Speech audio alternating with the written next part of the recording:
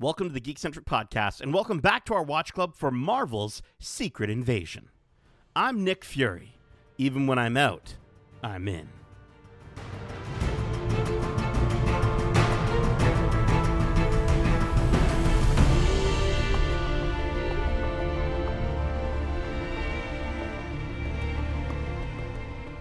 Welcome back to Watch Club. My name is Nate, and this is our Watch Club for Marvel's Secret Invasion, Episode 2, titled Promises, directed by Ali Selim. If you're joining us for the first time, this is Watch Club, our weekly review series, kind of like a book club, but way better.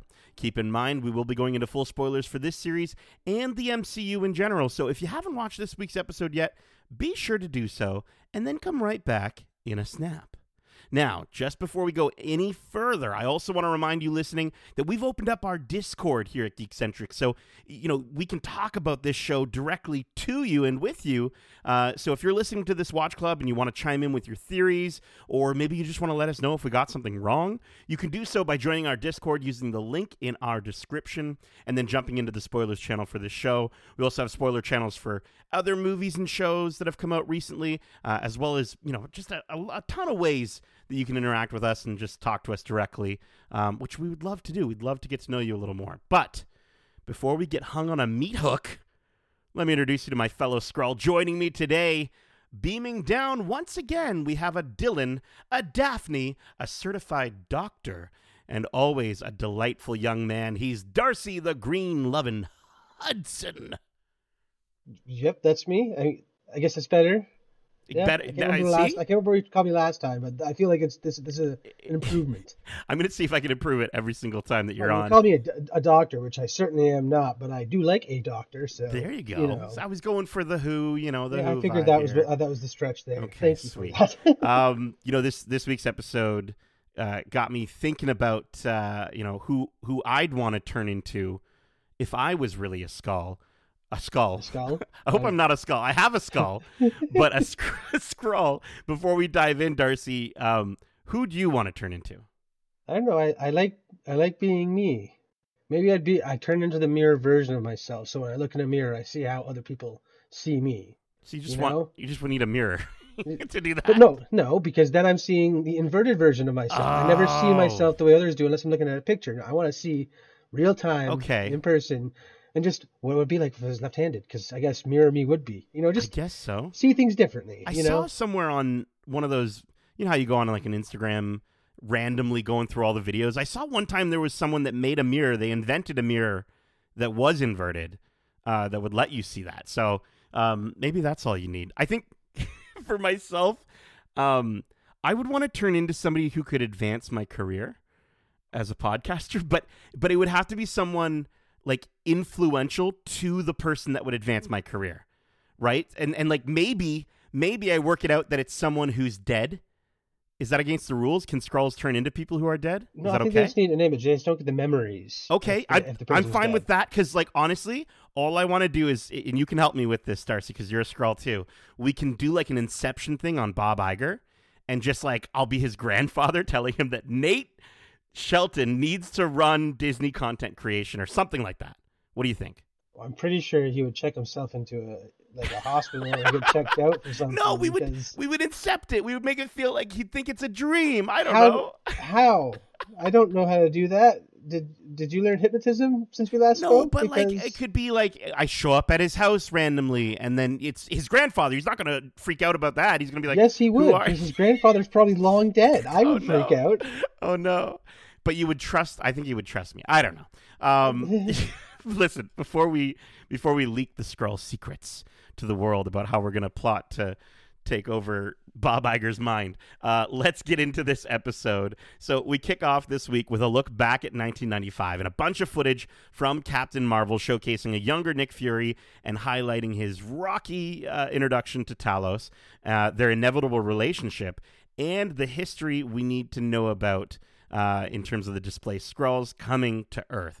Then we pick up 2 years later in Brixton, London, as we see Nick Fury's promise to the Skrulls and his introduction to a now parentless young Gravik, who's clearly untrusting of Nick's ability to help the Skrulls find a new home. Then, as the camera closes in on the young Skrull, Gravik, we cut back to the attack in Moscow, where Nick is being pulled away by a disguised Talos, and Gravik and Gaia calmly flee the scene. So, quite the opener. We actually got to sort of see the promise, right? The moment that in part defines the motivations for this series' villain. What did you think of this look back and Gravik's apprehension? I mean, I really enjoyed it. It was really cool to see how they managed to sum up the last 30 years in a very meaningful way, where it still impacts the story and gives meaning to, again, Gravik's actions. Again, his apprehension is very understandable. He wants a home, and if they're promising to help Nick Fury, is that they can't really call it home because they're not being themselves, and they're not living in their true skin. So I can see that being, again, something that he's run from, oppression already.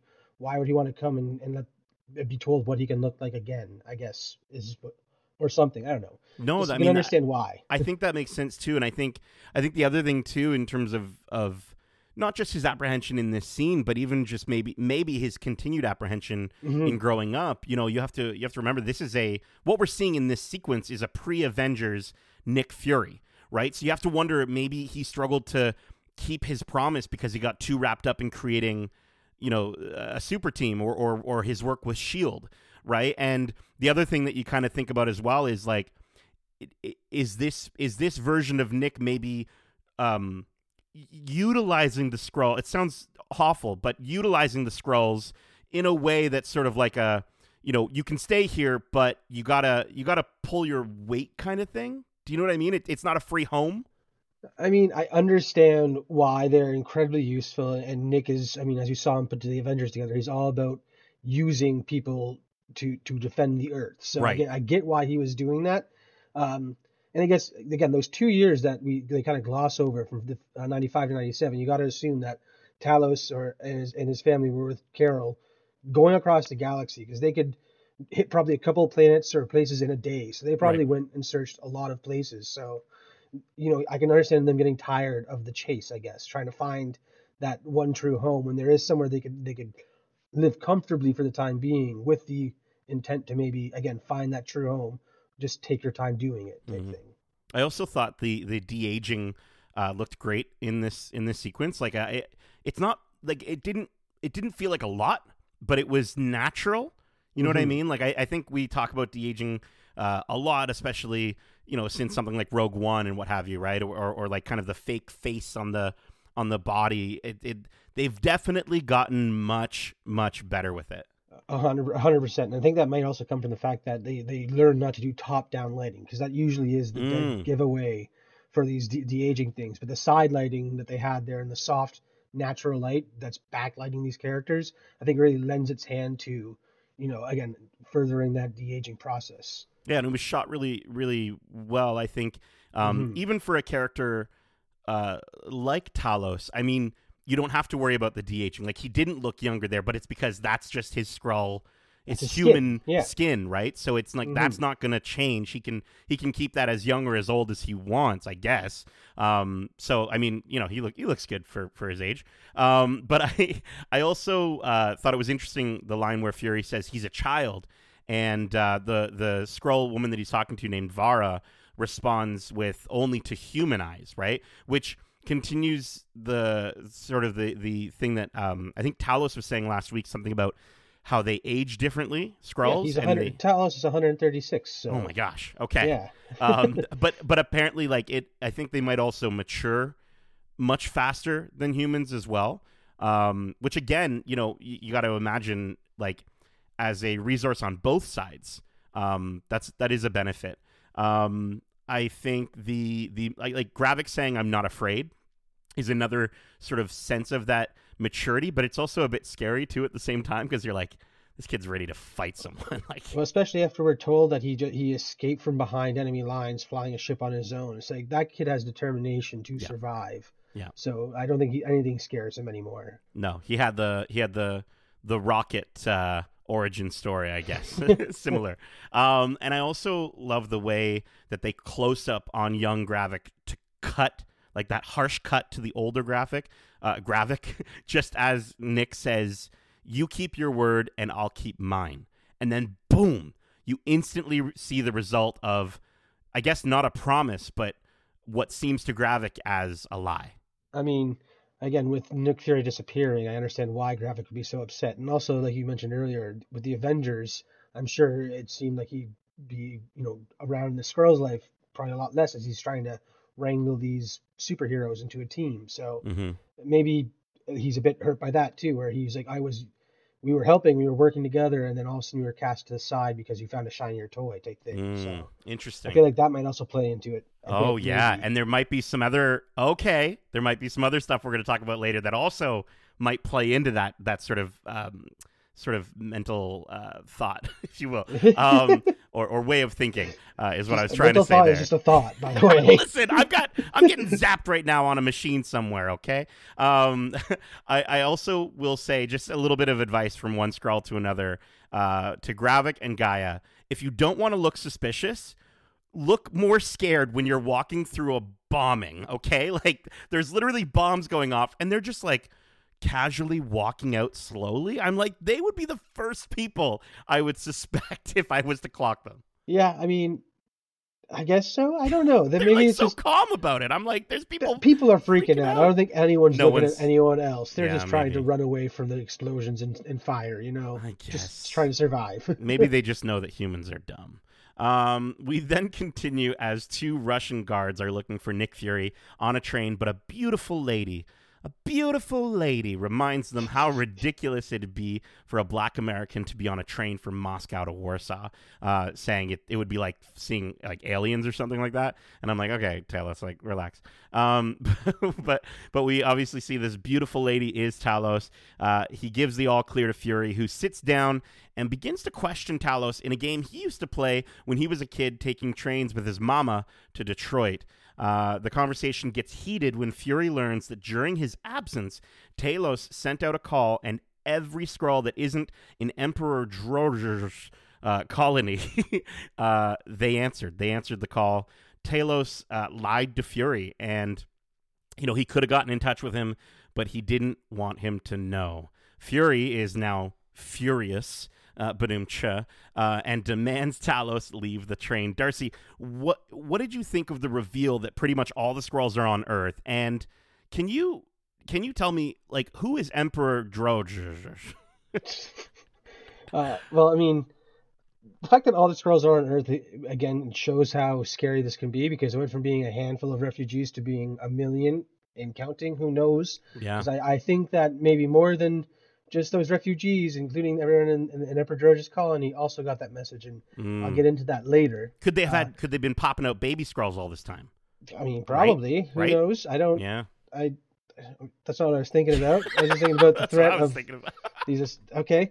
Anyways, Emperor Drozh though, it kind of seems like almost a mashup of two characters from the comics. Okay. I mean, my Skrull lore is a bit rusty, but I do know that the long-running emperor of the Skrulls is Emperor Doric, I believe. Okay. Doric the Eighth or whatever, and he was the one who implemented the Super Skrull program at some point, and kind of forced its creation so that they could one-up the Fantastic Four way back when. But in recent times, there's been a scientist, and his name is just Drozh. Okay. So it's almost like they're leaning towards like a combination where this guy isn't maybe so warmongering as he is just science-based, trying to make his creation stronger, or his race stronger, and ruling that way. Interesting. I don't know. It's again, the fact that the director did not read Secret Invasion, like there's nothing like that involved. I feel like maybe there isn't going to be a connection everywhere we're looking, and they're just making up characters to fill that void. Right. Well, and I mean, I think you've talked about in the past how you often really love that they do stray away from the source material in certain times, and I know sometimes that can be a point of contention for fans where they're like, oh, it's so different than what I wanted compared to what I've read. But I think I like that idea. I like the idea if they're combining maybe this character who, let's be realistic, might not actually show up on this show, but just the fact that they sort of name dropped or referenced a character like a Skrull like that could come into at some point in the future, because again, like that's telling us that, okay, not every Skrull in the universe is on Terra, I guess. I think there's the Skrulls that Talos knows of.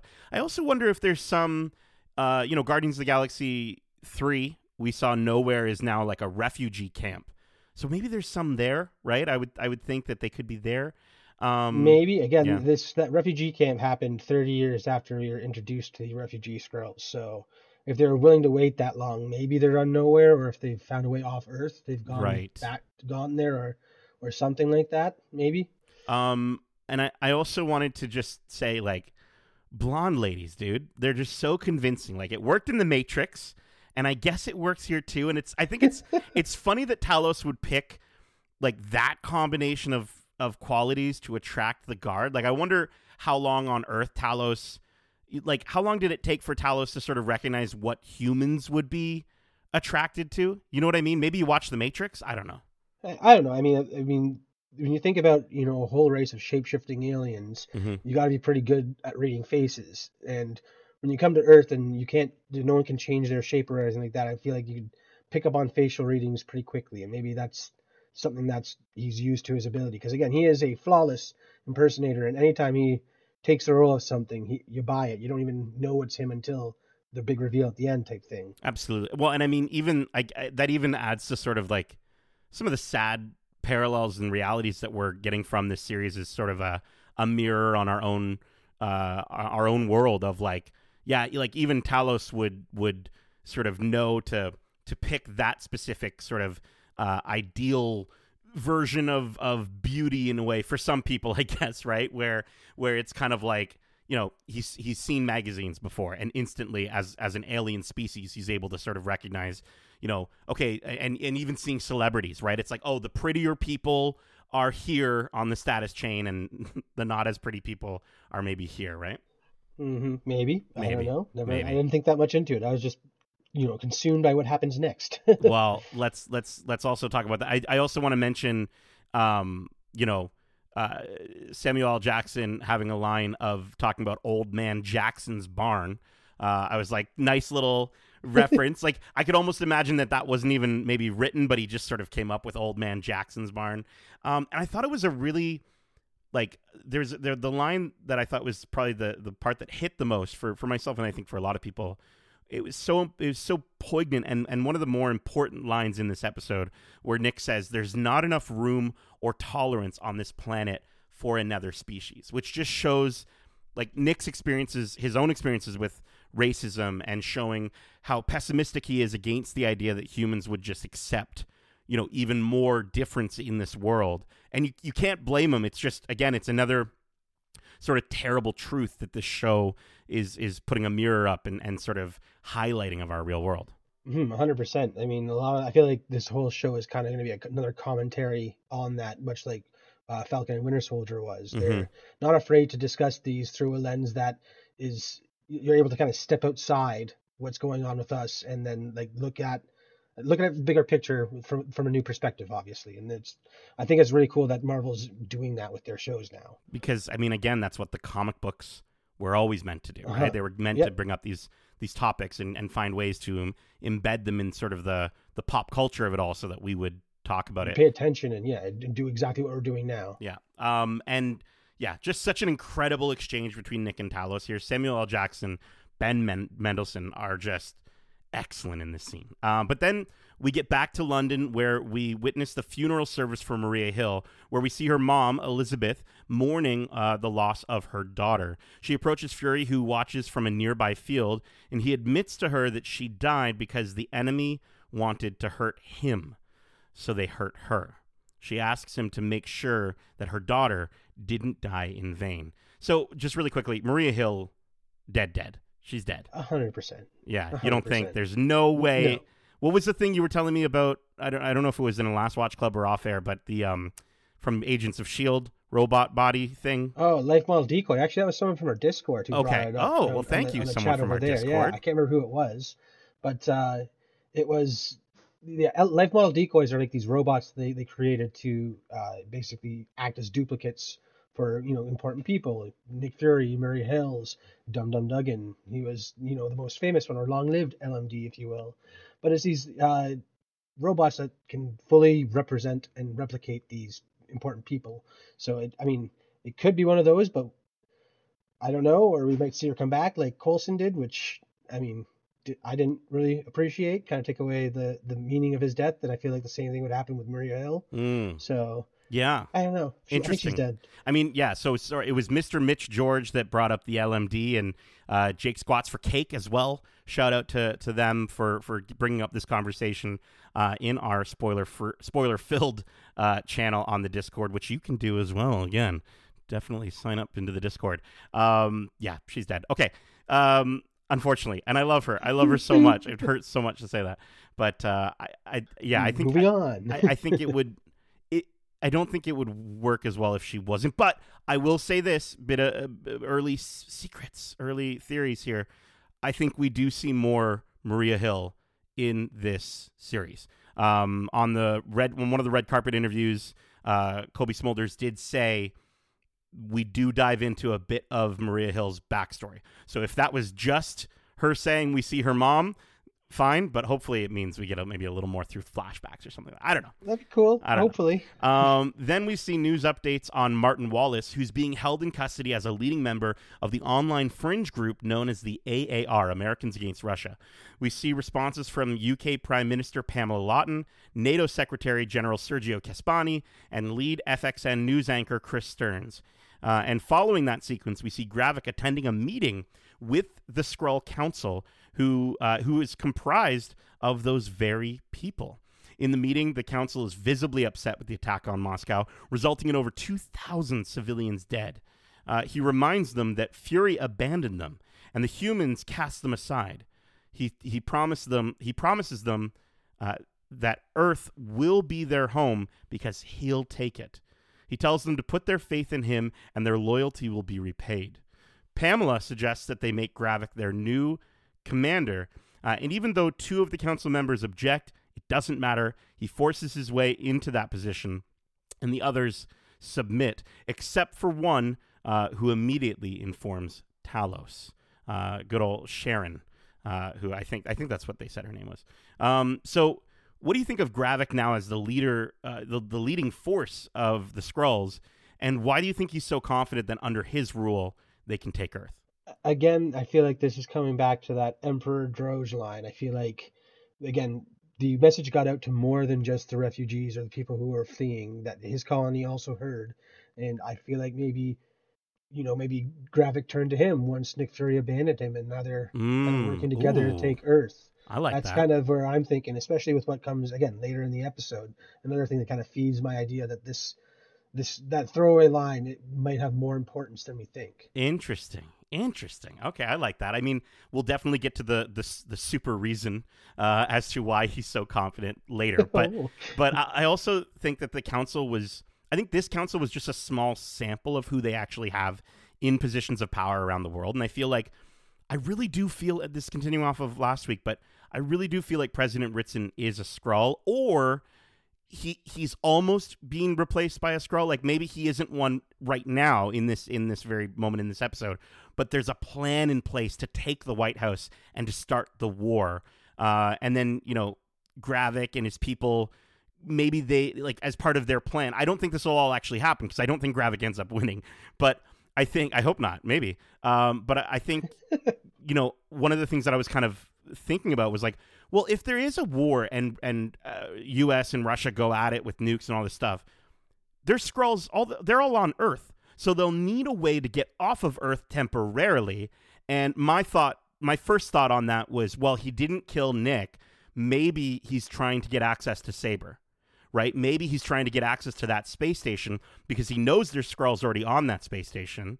And maybe he's even working with one of the Skrulls from that space station. I don't know. Mm-hmm. I mean, one of my favorite parts with the Silent Council is the fact that during Talos and Nick Fury's little back and forth in the train there, Nick Fury drops their reptilian ass mind, and now we have this council of green-skinned lizard people, for lack of a better term, running the secret behind the scenes. I feel like this is another fun little commentary on, what people might believe out there with the conspiracy theorists thinking a small group runs the world. And absolutely. In this show, that's true. It's just they're Skrulls. Yes, and again, it's just another way that Marvel does such a good job of, and these writers do such a good job of both showing us a mirror to our own reality and then finding ways to infuse sort of these epic stories, right? Mm-hmm. I also want to mention that this scene finally gives us canon confirmation that the Avengers are disbanded, which it's odd that it took this long to finally get an in-universe character to like reference that the Avengers are no more. So that was interesting. And also Kingsley's performance when he says war and slams his fist on the table was so good.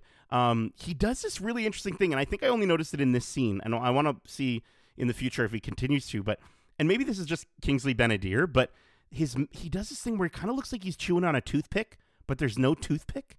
I don't know if you noticed this, but it might have been a performance choice, or it might have just been like a tick or something he does. But for some reason, in my mind, I was like, oh man, like Gravik doesn't even like. He's in a human body. He doesn't realize he's in it, or no, he knows he's in his human body, but he doesn't like being in his human body. So maybe like he has this sort of like tick of just being like uncomfortable in his own skin.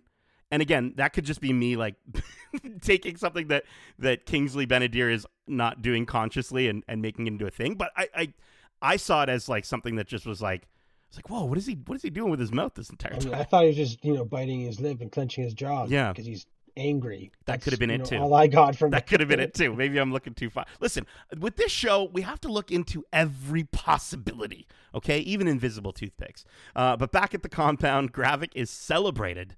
We see Gaia sneaking around the lab, while Pagan informs Dr. Dalton that he was unsuccessful in collecting the harvest. Now, I'm going to mix up the order of the episode just a bit, Darcy, so that we can get sort of to the next moment, because it's the moment that we really want to talk about. But before we do, and before we discuss what they're harvesting and what they're working on, why do you think Gravik was celebrated here? I mean, the compound I don't think knows about the attack on Moscow. Is this just them celebrating him becoming like the new leader of the Skrulls? Yeah, I think that's all it is. That's all. I mean, again, unless they all do know about, Gravik's plans and they're all okay with it. But the way that the first episode portrays him, it seems like there are a lot of people who were kept in the dark about what's going on and what his grand plan is. So, yeah, I feel like it was maybe just the fact that he is now just leader of the council, and they see this as like, oh, our Messiah will now, save all of us type thing. Interesting. And I also noticed that a lot of the Skrulls, like some of them were in their Skrull form, but a lot of them are in like a human form. Why wouldn't they just be comfortable in their own skin if they just were in private? Well, I mean, in the first episode, it's Gaia. It literally explains why we see that. Oh. Apparently, the warriors stay in their shells because the longer they're attached to the shells, the more likely it is they'll go undetected by humans and Skrulls alike. So it's like they're practicing, in a sense. Not so much that. It's just the connection, because, again, it's like changing their DNA. And the longer they stay in that form, I guess the more their DNA becomes to resemble what they're mimicking or something like that. Interesting. Because it is a molecular shift, not so much just like their whole body is changing, basically. Oh, wow. Okay, it's not just on the outside. So, like, that way, if they do go through some sort of DNA scan, it's still... Yes. Because, again, I think we see this in action in a later scene. Mm-hmm. I mean, I'm just going to say it right now. During that interrogation scene, after he loses a finger, he's bleeding red blood, where as soon as the finger turned from human to Skrull, it was bleeding the blue and purple blood. Oh, okay. So it's at a molecular level. At a molecular level, they are something else until they die, at which point their molecules shift back. That's interesting. Okay, cool. The Skrull science with Darcy, I love it. I thought it would be budget reasons, which it could be too. Like the fact that like they they're like, well, we can't afford everyone to be in makeup, so we're just gonna do like a few people. I feel like that is the case, but it's also a reason to like, we paid for these actors. Yeah, let's use these actors' faces. True. Okay. And then I did notice that Pagan said our fearless leader isn't always right, which is interesting because he's showing doubt in this guy that last episode he seemed so enamored by. And I wonder if like he's maybe Gravik's not making the decisions that Pagan thinks are best, and I wonder if we're going to see a divide at some point in this show between this sect of Skrulls and Gravik. Yeah, I mean, it's very possible, and I feel like Pagan's apprehension or whatever is coming from the fact that, like, Gravik even admitted that he didn't know Nick Fury was going to be there. Like, he mentioned that alone, so he's just flying off the seat of his pants, and like I feel like he's throwing darts in the dark and just hoping something hits. So with this episode being called Promises, right? We've seen the promise at the beginning of the episode. We learn about the promise, which we'll get to at the end of this episode. But maybe this is yet another promise that's not being kept. Interesting. Okay. Gaia continues. This is where it gets really spicy. Gaia continues her investigation into Gravik's scientific explorations, and we see on a computer, like oldest ass computer. That's, I guess, because like that's what they would have had available to them in Russia. I don't know. They recovered various pieces of DNA from various beings around the galaxy. Included on that list, we have Groot, a frost beast from Jotunheim, Cull Obsidian, and just before the camera cuts away to Gravik himself, we also see listed as a Terran, Extremis. Gravik then insults Gaia's father and proceeds to inform her that their man on the inside located Brogan. Okay, we have to talk about these DNA elements, Darcy. Of course, we've seen in the trailer by this point the Groot arm that Gravik has. So I think even back when those trailers came out, we were thinking Super Skrull stuff. But why do you think, Cull Obsidian, and can you explain Extremis? Because I don't know if maybe my MCU brain is just not working right now, but Extremis, for those who don't remember? That's from Iron Man 3. It was the molecular coding thing that AIM invented and was very fraught with this, it was very unsuccessful in that there's a high chance that you would explode upon, rewriting your DNA. But again, it was a DNA molecular changing property or whatever that was developed on Earth. Which we just discussed. Skrulls maybe are better at handling than humans. Okay. Yes. Interesting. I mean, I've seen a ton of people, mentioning the Fantastic Four and their relationship with this storyline. Yes, because the Fantastic Four are the first enemies of the Skrull Empire, and they're the ones who inspire Emperor Doric to fund the research to create a Super Skrull, one who would imitate all four of the Fantastic Four's powers and fight against them, hoping to finally defeat them so they could conquer Earth. But he ended up getting buried underneath Earth, and they cut off communication with his satellite, which was giving him his powers. It was a very of its time storyline. Yeah. He does come back eventually. The Super Skrull. What gives him his powers? The satellite, and that's all they say. Stuff like that. Pretty much along those lines. Yeah. I mean, stretchy Groot arms. Okay, so this makes sense. Like, that's Reed Richards.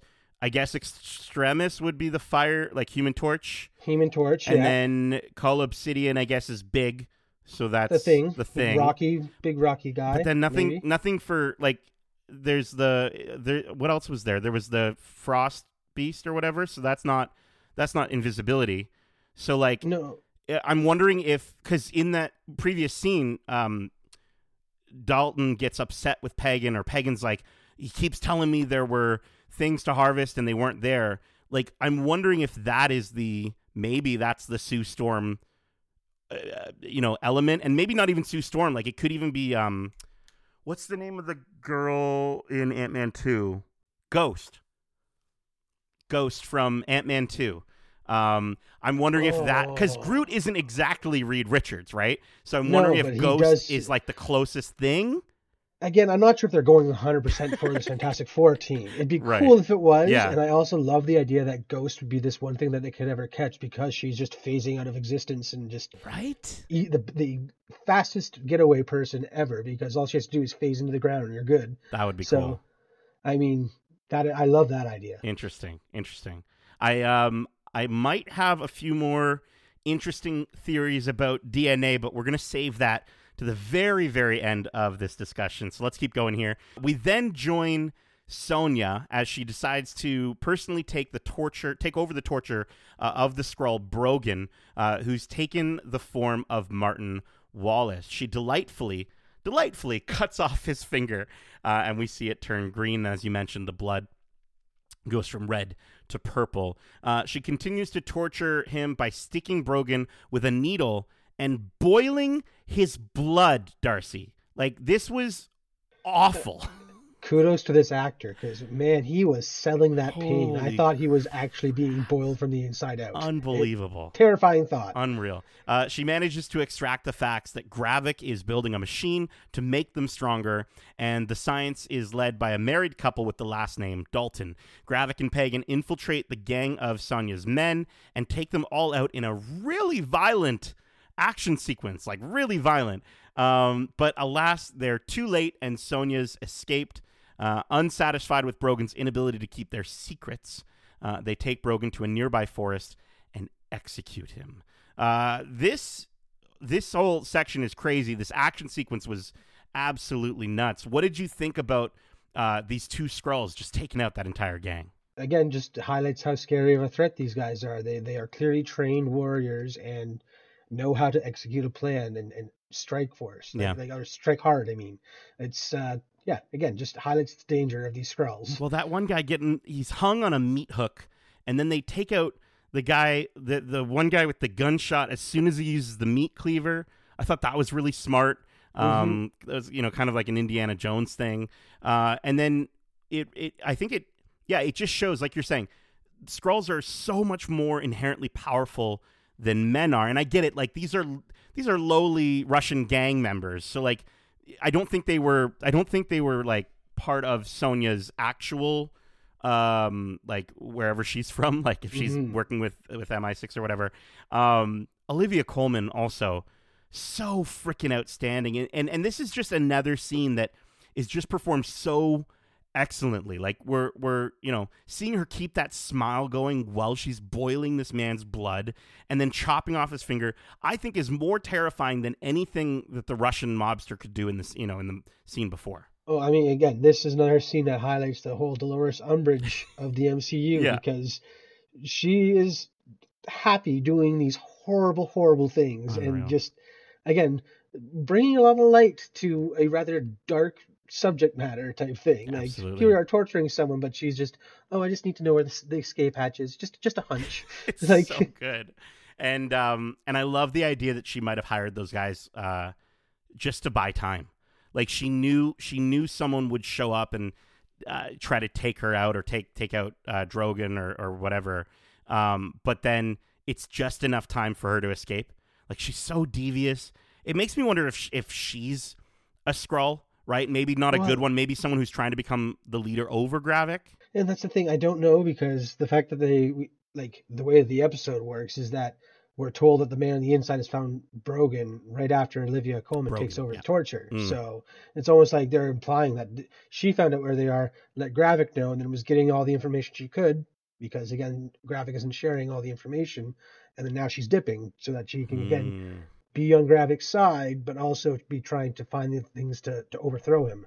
I mean, I think last week I was even speculating that even Nick Fury could be a Skrull, but I almost like this idea more of especially if we are going to get into Super Skrulls at some point, having a Skrull alternative for every character. Sonya is Nick Fury on the Skrull side. I think that works perfectly. And here we see him at his weakest, and maybe this is her at her most powerful. She is 5 steps ahead, and he's 5 steps behind. Really cool. Really interesting. Again, to have a series that does, for the most part, focus solely, I think Nick Fury is the main character of Secret Invasion. And so to have this, yes, Gravik is the antagonist, but maybe there's a secret antagonist. A greater threat than Gravik. Oh, I love it. Yeah. I love it. Very cool. Okay, that could be really interesting. In London, Colonel Rhodes is being questioned at an emergency security summit over the attack in Moscow and America's alleged involvement. While leaving, he receives a call from Nick Fury, and the two meet at Berner's Tavern. During a heated discussion, Rhodes expresses how he's all that Fury has now defending him from the Russians. It's also made clear that Rhodes already knew about the Skrulls coming to Earth, but this is when Fury informs him that an invasion is real and is happening. Rhodes suggests that they call their friends, but Nick says they'd only be duplicated and then framed as terrorists. Nick asks for Rhodey's support, and not only does he deny him, he fires his ass. Darcy, how does Rhodey even have the ability to fire Nick Fury? And why do you think he's pushing him away? Well, I feel like Rhodey has been filling in a lot of Nick Fury's duties as he's been off planet. Oh, interesting. Who else has spent so much time with a bunch of the supers? He is a super himself, right? So he's clearly got high levels of clearance, considering he's working with the government and also was an Avenger. So makes sense to me. I mean, what I thought was cool, and I got to shout out Straw Hat Goofy or Juju Green over on TikTok, because he brought up this idea that maybe Rhodey is a Skrull, because he is so interested in trying to call the Avengers back together, which is exactly what you want Skrulls would want if they're trying to harvest this DNA. Okay. You want to have all the Avengers ready to be taken, and that's exactly what Nick Fury says to defend not calling them. So it's almost like, what if this is the case? Because as soon as that happens, we see Rhodey switch and start flipping on Nick Fury and saying, "I'm going to fire your ass. That's why I'm here." Interesting. So it's just the fact that that is a possibility, and I would love it to be the case. Again, shout out to Straw Hat Goofy over on TikTok. He has some awesome theories about a lot of pop culture stuff. Straw Hat Goofy, if you're listening, come on the podcast. Let's talk about this. But I did want to mention, I've talked to him on one of his lives before. You never know.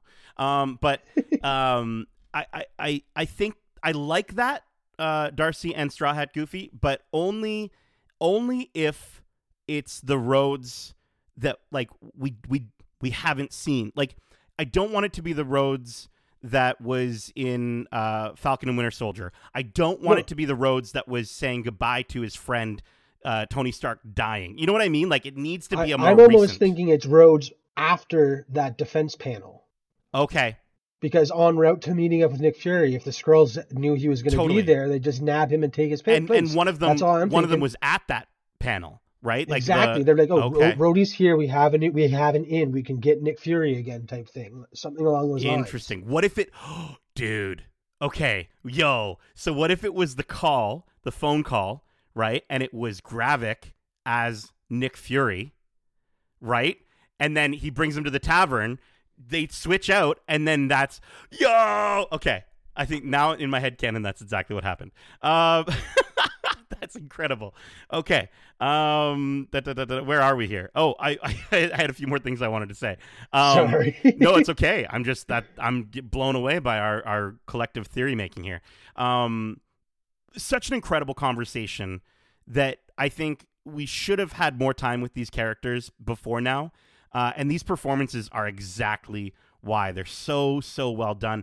And I think if the theory we just came up with isn't correct, and it is James Rhodes, it also would make sense that he is super frustrated, because this is his friend, right? That's pushing so hard against the U.S. government. And Rhodey is very much a person on the inside. He's a government man. And so I think it might be bringing up a lot of anxiety felt by him back in Civil War, right? Where, that all of his friends were sort of going against the United States. And he's always sort of been on that on this side. Mm-hmm. And I think that line hits even harder the more I think about it when Nick says, I'm Nick Fury. Even when I'm out, I'm in the sense that Nick does his best work when he's on the outside of the government, or even outside of S.H.I.E.L.D. He might not have the same resources, but he does have the ability to take risks that James or President Ritson and other officials might never allow. Mm-hmm. Again, this it was an incredible scene between the two of them, and we got a lot of cool, I feel like we're seeing Nick on his way to the bottom, basically, because his body confidence is gone. Every time it flipped back to him, he was almost changing positions in his chair. Couldn't get comfortable because, again, he doesn't know what's happening. Nothing is in his control anymore. He just lost one of his best friends. Now his other best friend is, or one of his other good friends is now telling him, "I'm going to fire you because you aren't listening to us." Like, everything in his life is going down the shitter. And I feel like it's setting up a Nick Fury that we've never seen before, but also a Nick Fury that will rise to greater heights once he gets out of this crap. Interesting. Now I am still going off the theory that we collectively just thought of. I did see Eric Voss at New Rockstars, I think tweeted something, or I was reading something about, he was talking about the glasses that Nick is wearing in both the scene with Talos and the scene with James, both being the infrared glasses from the previous episode. And so an interesting thing is they could do like a reveal where they show like, oh, he knew in that moment that he was talking to a Skrull. A Skrull. James. Whoa. Okay. It just all works. Okay. I won't be disappointed if it's the other way around, but whatever. I mean, also, before we move on to anything else, I just got to say, why were they trying to get Nick Fury's DNA? Because he said, just think because you're firing me, I'm going to relinquish my DNA. Like, oh, yeah. He says that Does he? to Rhodey. Okay. After the guy was trying to grab him and take him away. Like, why? Like, are these Skrulls? Is that Garda Skrull? Like, because when Nick Fury first says, like, how will you know your team? And it's like, well, take a bullet for me. And it's like, but would they? What if they're just a Skrull and they're just here to get DNA samples or whatever? Like, what if that's Pagan? And he was trying to get one of his harvests and it didn't work out. Like, Interesting. I'm so confused by that line. That they need to elaborate on that. They might. I think they might. Okay, let's get to the final sequence here. Lastly, sorry. No, it's okay. I love it. We see Nick Fury recover a vehicle from a storage locker and make his way to a house that we've never seen before. At least I don't think we've ever seen before. And he pulls up to the driveway, and we see a Skrull woman. She's chopping up some cucumbers in the kitchen. And once Fury enters the house, we see that she's now taken a human form and asks Nick, saying, "Aren't you forgetting something?" referring to a wedding ring that he recovers from a nearby side table. He puts it on, and the two embrace with a kiss. Okay, so yet again, a pretty shocking reveal for a character that we thought we knew.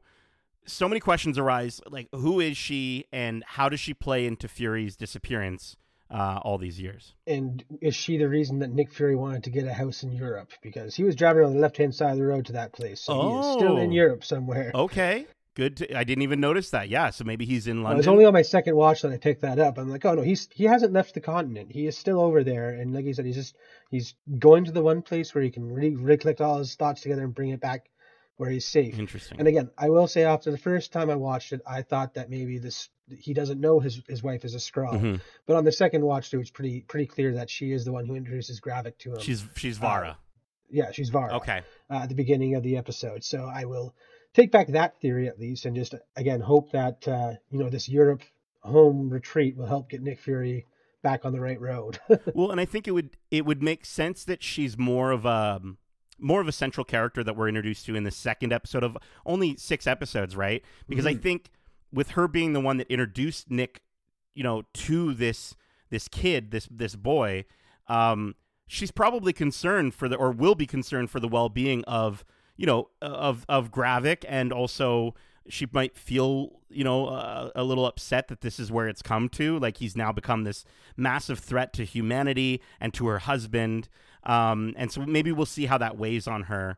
Or if she's even aware of all this, right? Like, I think, again, what if Nick is hiding, not just hiding, his wife from the world, but what if he's hiding his world from her, right? Like, maybe that was part, what kept him back from coming back, right? Is that he didn't want her to get hurt from another threat that he couldn't prevent, like when he was dusted. I mean, you'd think that he'd bring her with him. I mean, because he couldn't have control over anything. I don't think him being there would be any different. But I'm wondering wondering if like again, I'm trying to figure out when they might have actually hooked up. Like, maybe they hooked up on Saber, right? Because we saw a bunch of Skrulls with him at the end of No Way Home. So, like, 30 years have passed since their first meeting, so I'm sure a lot of stuff could have happened. Right, they banged. The credits have her listed as Priscilla Fury. So I guess that's like her human name. I mean, or she's working with Gravik and is just the inside woman to Fury now. I mean, oh jeez, Darcy, don't even. Another theory that just popped in my head. I was literally this show is rife with theories. Darcy, I was literally just about to say how delightful it was that this episode just ended with a hug and not something nefarious. And now you're putting these thoughts into my brain, Darcy, that she's evil. I don't want it to be true. No, I want Nick Fury to have a safe place. Well, and I think it would be really interesting if that was the case. If she's not only a secret from the world, but his world is a secret from her. And I think, in the first episode, he talks about everyone gets 2 lies or something. So maybe this was his first lie is to his wife. I don't know. Interesting. I mean, he did mention that he had a wife in Winter Soldier. Yeah, I mean, it also explains why he was so cool with setting Clint up with his own farm and the family and everything like that. Oh, right, because so he would have had experience in doing that. Okay. Well, listen, before we get to our final thoughts, this was such a great conversation so far. So many good theories bubbling up, so all the show gives us is theories after theories, just bubbling like the boiling skin of Brogan. Geez, let's get to our before we get to our final thoughts and score. I want to get to our Skrull secrets. So Darcy, I want you to start off. I want to specifically center these Skrull secrets around the idea of what other DNA. If Gaia kept scrolling on that list, would we have seen other DNA? What other DNA could they possibly be harvesting other than trying to emulate the Fantastic Four? I mean, you got to think it's clearly like not suit-based heroes. So Ant-Man's off the list. They're not going to try to get Scott Lang's DNA. It's not in his system. Right. Maybe Spider-Man. Okay. He's swinging around the streets of New York and no one knows who he is. I mean, Miles has invisibility, doesn't he? He does, but Miles doesn't have powers in this universe. I think we're talking in this universe yet, right? Yeah, he hasn't crossed through this multiverse yet. So. Not yet. After Beyond the Spider-Verse, I think he will. But I mean, listen, there's a scene we talked about the Groot arm in one of the trailers. There's another moment in a trailer that shows a ton of graphics in an office, which maybe, and I had to search his real name. I didn't actually know. James Madrox.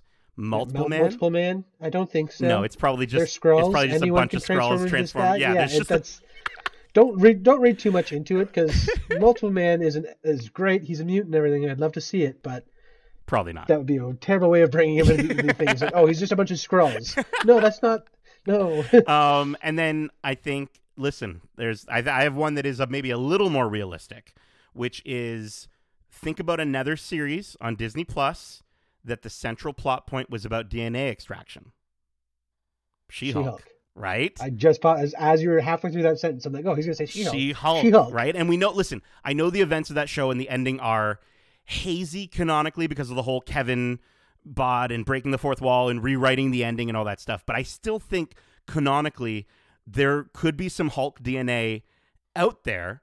And my secret theory, and this is just me writing what I think I'll see in the future of the show, is I think we'll see Pagan as a Skrull Hulk who takes on the DNA as a method to show his dedication to Gravik. But then, maybe it becomes too much for him and he dies because of it or something like that. I think we're going to see Pagan go through these, sort of back and forths of, do I trust this guy? Do I love this guy? Will I die for this guy? And I think at the end of this series, before the end of this series, I think he will die for this guy. And I think it could be as a Hulk. I don't know. That'd be interesting to see. Again, I feel like they're trying to build up so that Gravik would be the Super Skrull. And also, I feel like this whole fascination on getting these superpowers is coming from an inspiration like the Emperor. That's my Skrull secret. I think the Emperor has a hand in Gravik's plans. I've already said that throughout the episode. I think Droge's true power is in the fact that he can, sway Skrulls to his sides if they want to fight for a cause, and he wants to dominate everything. So interesting. I feel like getting Gravik over there would be pretty easy, conversation. Maybe Droge's is Sonya. All right. Let's get to before we have any more theories that we just throw out and hope one sticks, let's get to our final impressions of this episode and our final score, which we're going to be rating on a scale of 1 to 5 green ring fingers. Darcy, go ahead. Ring fingers. Well, ring finger, he puts the ring on, and then one of them's green. I don't know. But the one that gets chopped off is the index finger. I was talking about the one that's a little bit nicer. Okay. Okay, fine. We'll go with the ring finger, even though that wasn't the one that got cut off.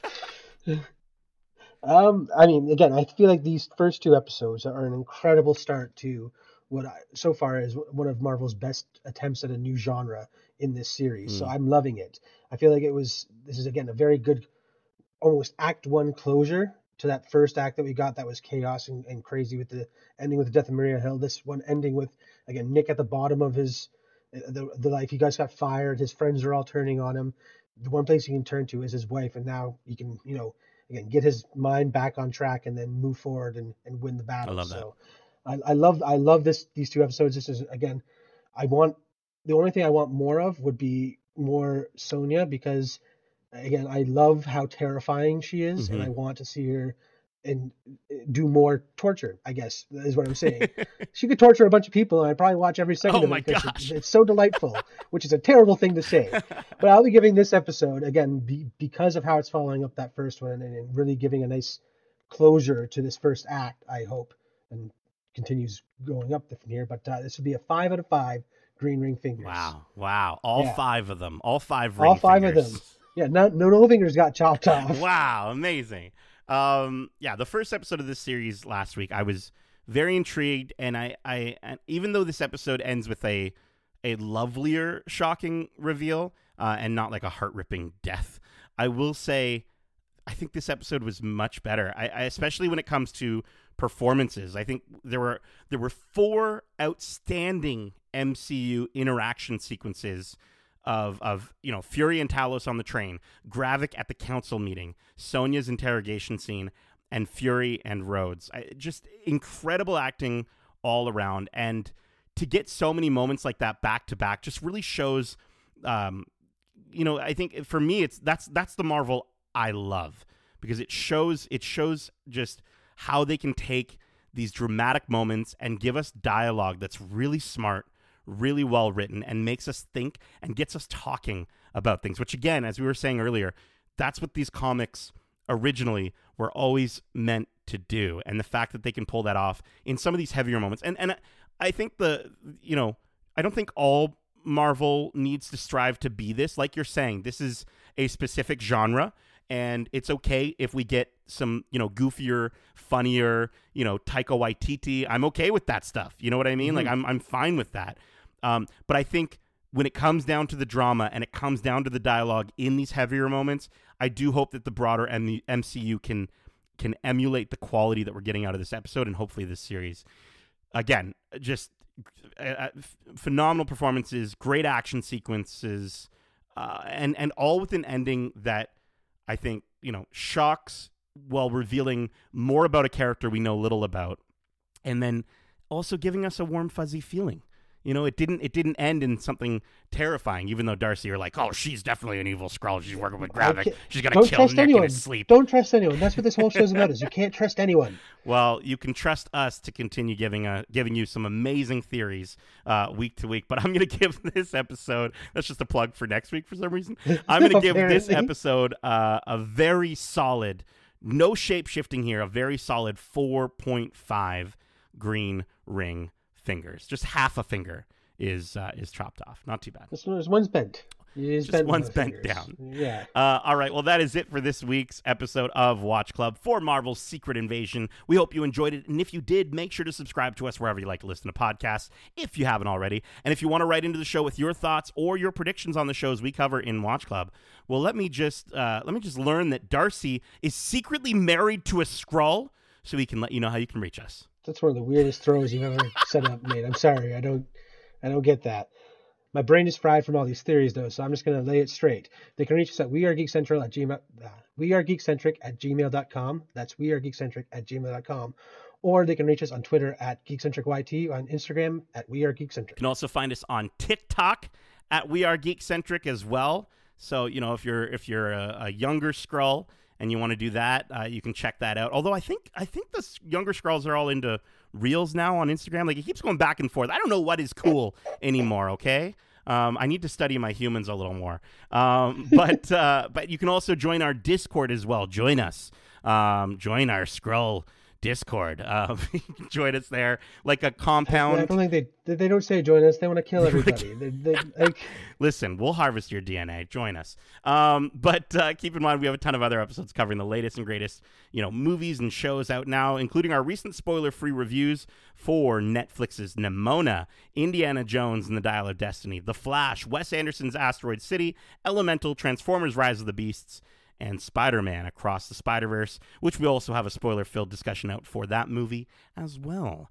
Plus, we have some great interviews out now, like our most recent interview with Peter Sohn, the director of Disney and Pixar's Elemental, where Justin got to sit down with him to discuss how he brought his authentic life lessons to the film. We also have our interview with some of the cast from Indiana Jones and the Dial of Destiny. And we have an interview out now with Kingsley Ben-Adir, Gravik himself, and Ali Selim, the director of this very episode and all these episodes in this series. So you can check those out here on your podcast service of choice or over on YouTube at youtube.com/geekcentric. And we've also got some more interviews coming up, some a little further into the future that I've done that I'm stoked for everyone to see, and also some that are a little closer to the present but not quite today, which are with the, listen, Darcy, relax. My brain's already hurting, man. With the cast, director, and creator of Nimona coming real soon. You might already see some on our socials by the time you're listening to this. I don't know. But Darcy, thank you so much for joining me for this Watch Club. And as we say, and no, we didn't figure out a better thing, so we're just going to say it again. I couldn't think of anything. I completely forgot. Oh, no. Scroll you later. I don't. It's so dumb. It's so dumb.